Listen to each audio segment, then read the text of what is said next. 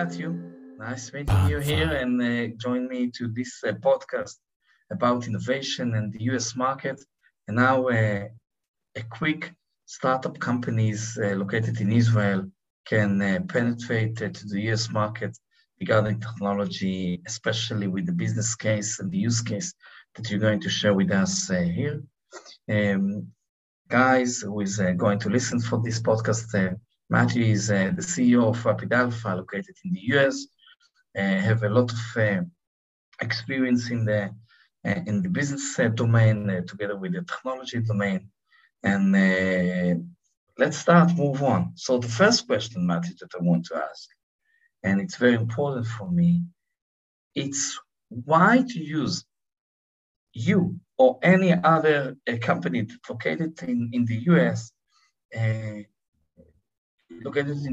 in order to take those startups company that's located here in Israel and bring them to the US market. And finally, how are you going to do it? A little bit about the process, what you are looking for, what the US market is, what is the differences between the US market to the Israeli market from your perspective. Sure. Well, thanks for having me on, Ronan. In terms of why use me, why use anybody that's located right in the U.S. market? If you have new innovation and you're looking to bring it into the U.S. or even Europe for that matter, why does it make sense to partner up with an entity like mine, Rapid Alpha? I think one of the biggest things that we see, especially with companies that we already work with out of Israel, is they're incredibly savvy on the technology front. Many of them actually have done exits. Most of them find themselves actually doing exits rather early in terms of the stage growth. They generally get to a Series A and before they have to raise a capital round for Series B, which is a high growth stage, somebody picks them up, right? Intel, Samsung, somebody actually acquires them. So they never end up having to go into other markets. They get acquired. And so for that reason, sometimes they don't quite have all of the skill set that's needed to go from proving and validating a market generally in Israel into the vaunted hockey stick growth, the exponential rate, right, of growth. And if you've never had to bridge that divide from, oh, we're doing pretty well, or even in a mature company, hey, we're doing pretty well, but we're growing at about the rate of inflation. We're not seeing 10% or 20% types of growth rates. To be able to unlock, right, a market, you have to truly understand the pain points. And for a lot of people, when you're getting your PhD in applied physics, as a lot of people in Israel that I work with, right, do, one of the things that you're not learning a lot about, right, is intellectual property. You're not learning about licensing. You're not learning about negotiations, right, for partners. You're not creating channels of distribution. And because they haven't had to do it in the past, they often need help. With a shop like mine, what I hope you're getting is, rather than hiring a head of marketing, in the US to attack the marketing, instead of getting right additional support, having to hire somebody in legal, instead of hiring somebody right for business development, instead of curating right all this brand new content, hiring advertising, getting these accounts, which can take you honestly 6 to 9 months, easy, just to set up the corporation, start doing the hiring, and then getting everybody in a building. Well, the structure, yes. Well, we like to think within a couple of weeks, you could actually be out in the market, actually testing and validating your idea on a very streamlined, startup-friendly budget. And then as you find success, we'll help you get through that exponential. Great, but there is a difference between an idea to the actual product itself or the actual service. It's what you're saying here, that even a startup that have an idea can use your services, Rapid Alpha services, in order to validate this market. Is that right? Yeah, absolutely. Okay. And that's the key, right? Anybody can come up with an idea, and historically speaking, 95% of these ideas fail. Only 5% of them actually thrive. So when you're looking at the best and brightest, and you look at people that want to engage in a company, we're seeing massive amounts of exoduses, right? Of very bright people leaving their companies because they're not engaged. They don't feel like they're working on things that are important. if you can systematically go in, identify a true pain point that the market is willing to pay for, and then now you create the idea that alleviates that pain point, you know that when you do development, you have customers that are ready and lined up to be able to buy that solution. These are processes and discipline that we like to enact, right, on behalf of our partners. Great. So let's go to the second phase, for instance. Let's assume that we have a startup that have an idea and you validate it in your market. What happened now? What happened next?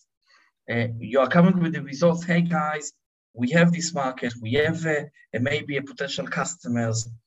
What you're looking for the other side, for the startup to do? What to create a presentation, to come to the US? Are you going to fulfill his needs regarding CMO, sales? What is the benefit of this channel? Yeah, absolutely. What we're hoping to do, right, once we've done some early validation and we understand, here's a list of the pain points. This is how you can describe it. Here's some customers. Here's the prices at which we're successful in closing deals. This we hope to be able to run into ads to be able to drive very predictable types of revenue, such that when you're ready to onboard 10, 100 customers, this is my customer acquisition cost. This is where we advertise. This is the advertisement, right, that we put out. And then here's likely the number of customers we're going to be able to get out of the system.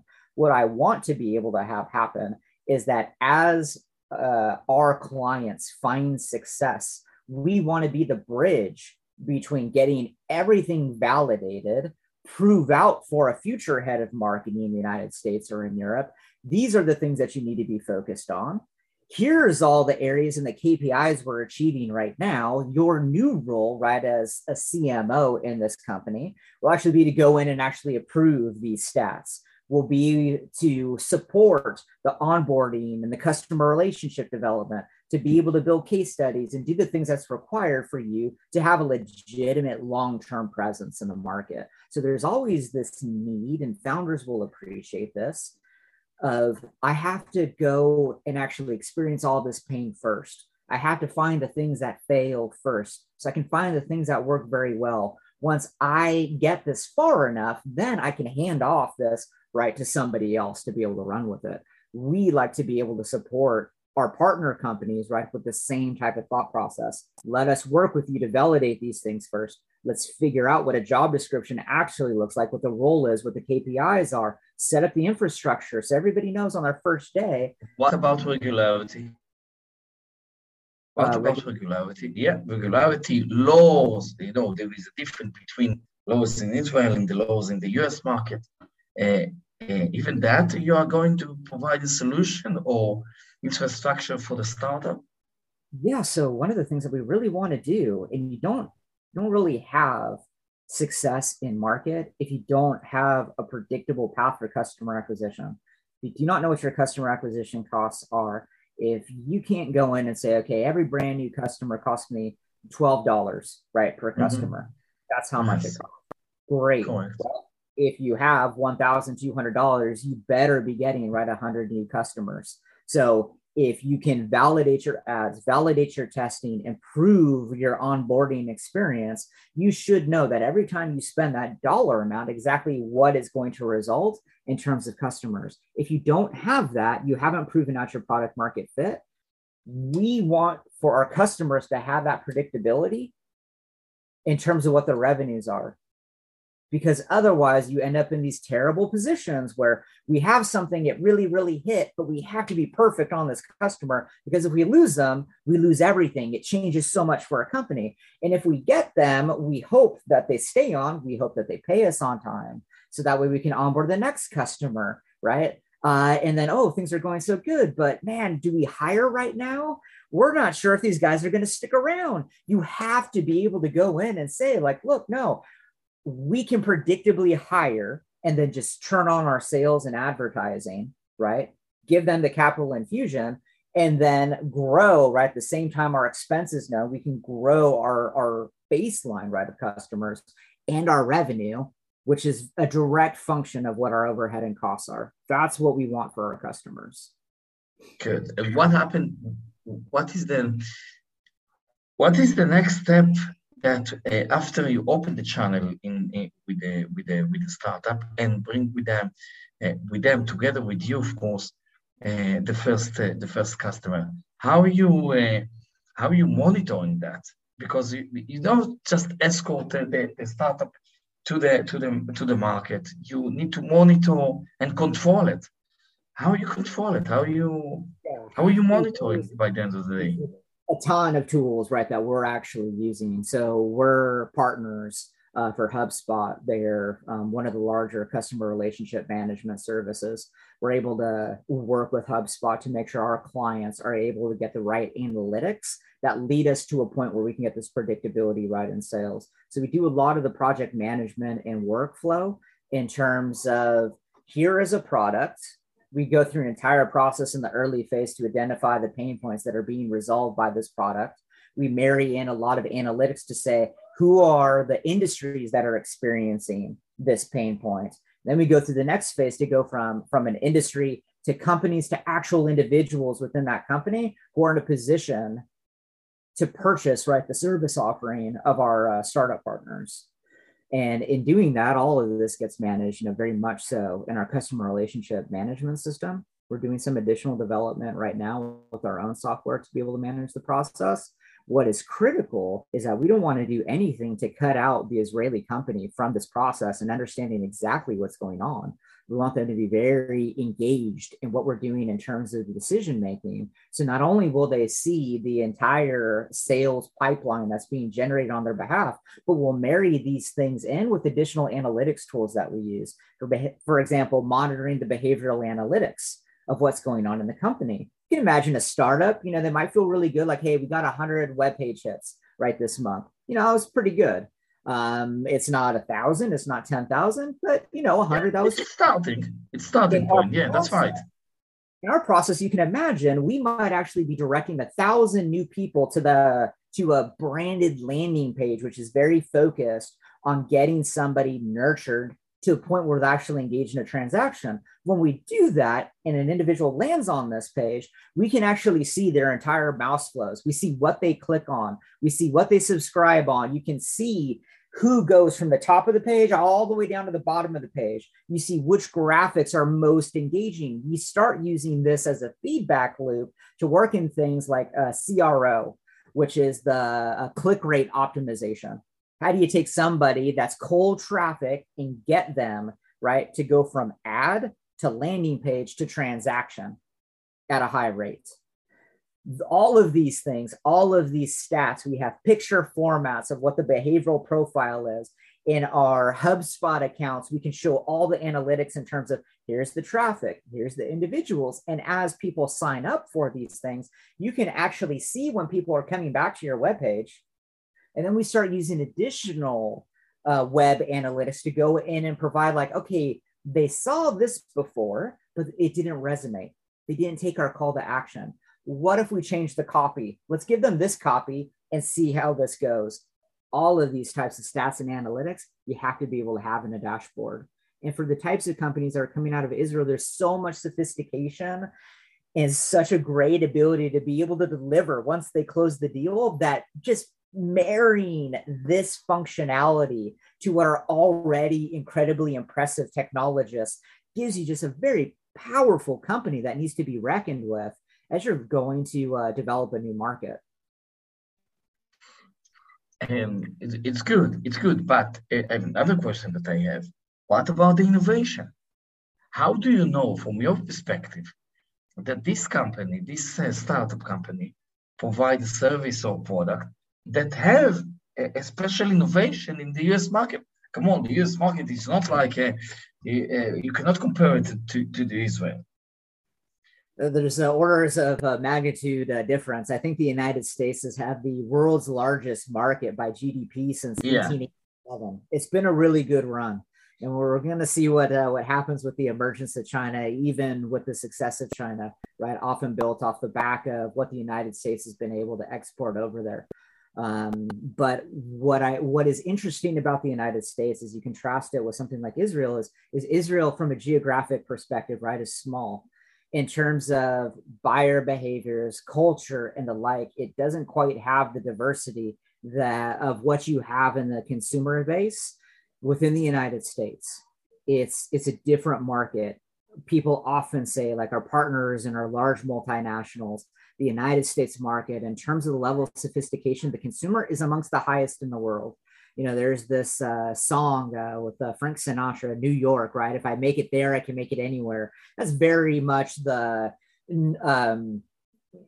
what people think a lot of about the United States, right? Like New York, if you're going to be in one spot and make it, that's the spot you do it. But the United States in general, any of Sinatra say that New York, New York.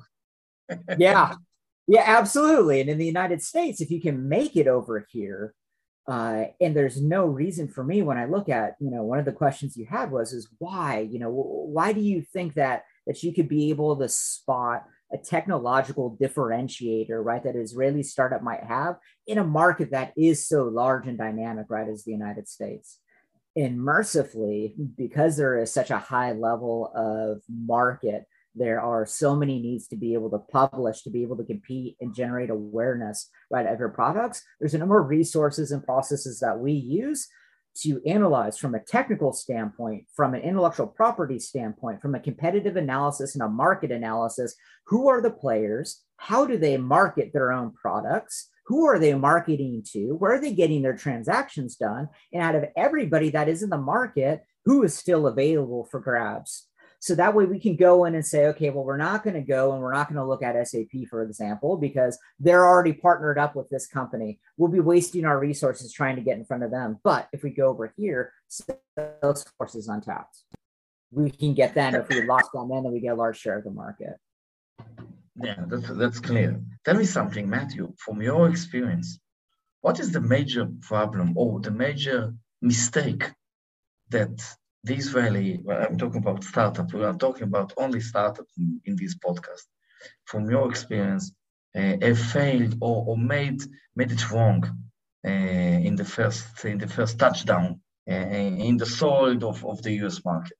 One of the things that we see the most is that people often hire like a head of marketing first. And one of the challenges that we see when people hire these CMOs is, hey, look, you know, we found this person.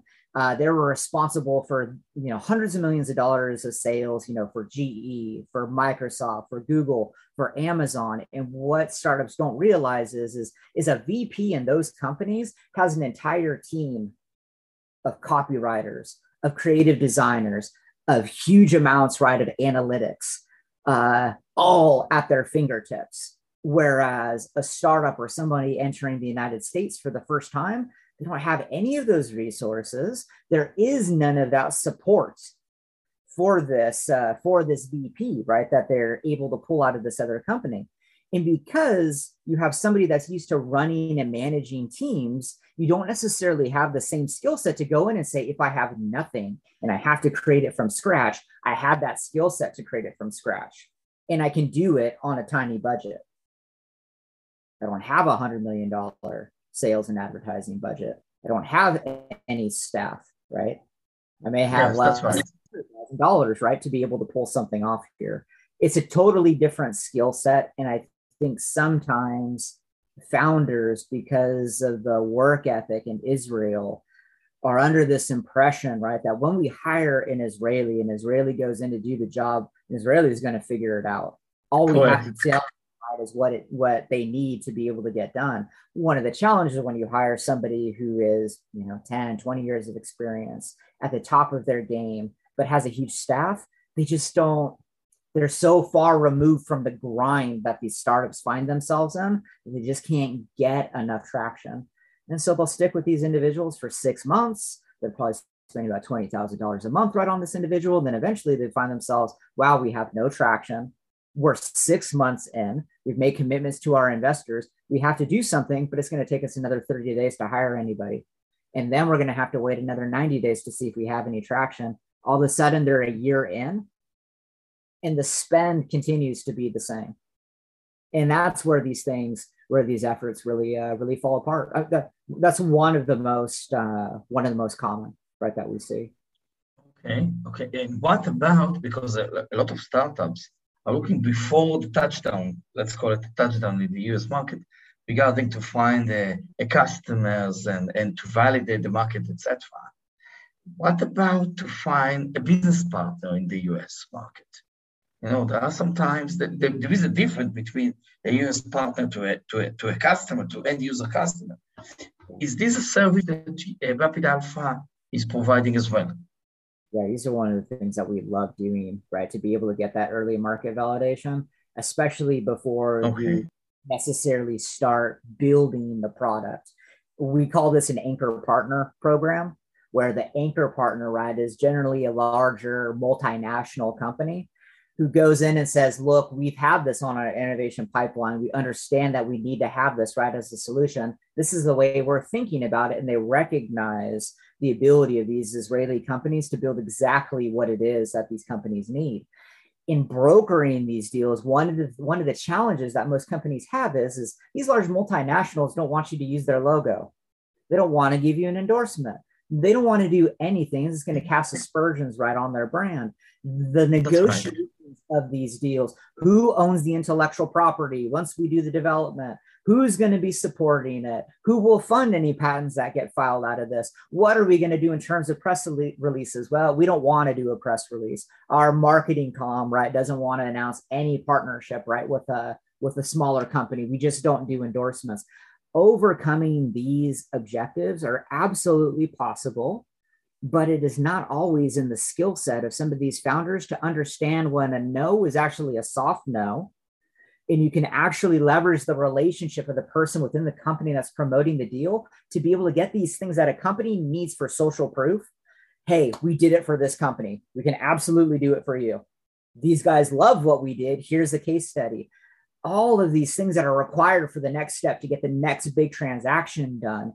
If it isn't done right in one of these anchor partnership deals, it makes everything else that follows actually that much more difficult, because you're actually toiling away in anonymity.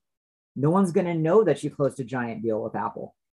No one's going to know that you've been working to deploy a solution for 9 months. They're just going to think that all of a sudden you popped up, right? And you don't have any credibility. You don't have anybody that you've sold to, when in fact, you've been solving, right, some of the biggest problems for some of the biggest companies that exist out there.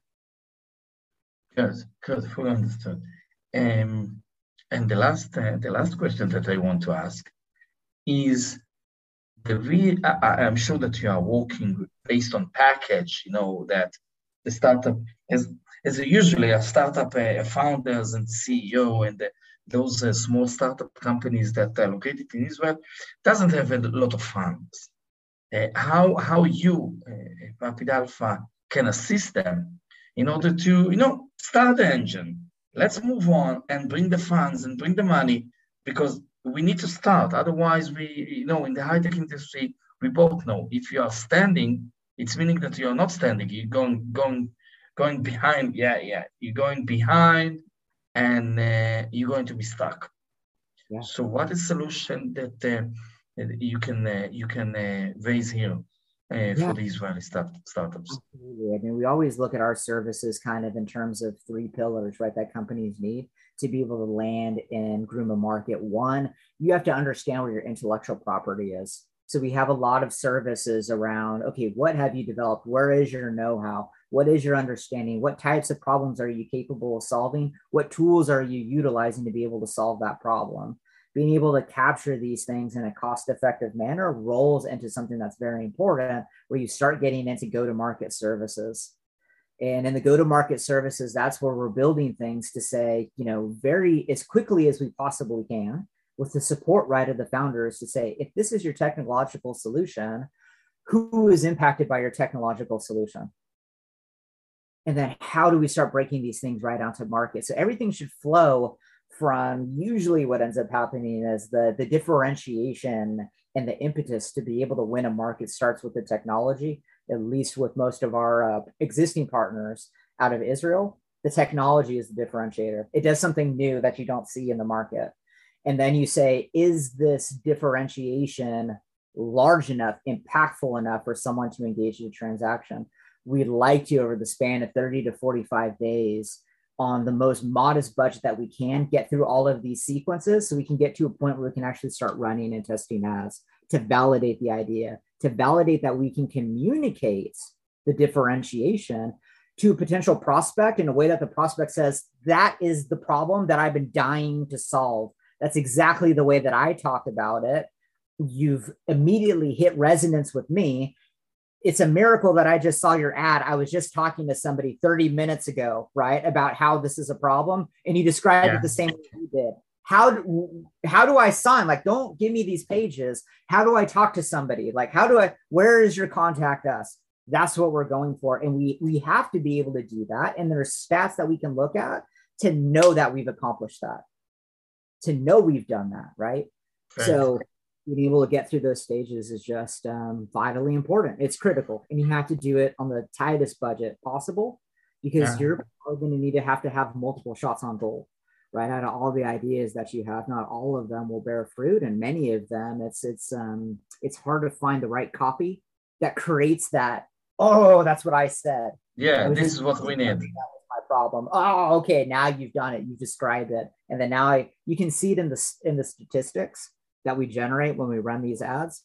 It's so obvious. Oh, okay, this was $1.50 right per click. This one was $3 right per click. This one, we have 100 clicks on it and it costs us like 19 cents. Let's stick with this one over here. This is a very low customer acquisition cost. We really like that. Now let's go start looking at some of these other things, right, to expand out the program. We like to encourage everybody to right size the capital investment, much like a hand of poker, right? Wait till you have a really good hand. And then when you get a really good hand, then you can go all in, right? Then you go for it because you have all the right indications to do so. Full understood. So, Matthew, I want to say thank you very much for this podcast. I'm sure that we're going to take it for the next second level later on. Very, very informative and effective. So, thank you very much. Thank you, Ronan. It's a pleasure. Always wonderful to speak with you. Thank you. Thank you. Just a second.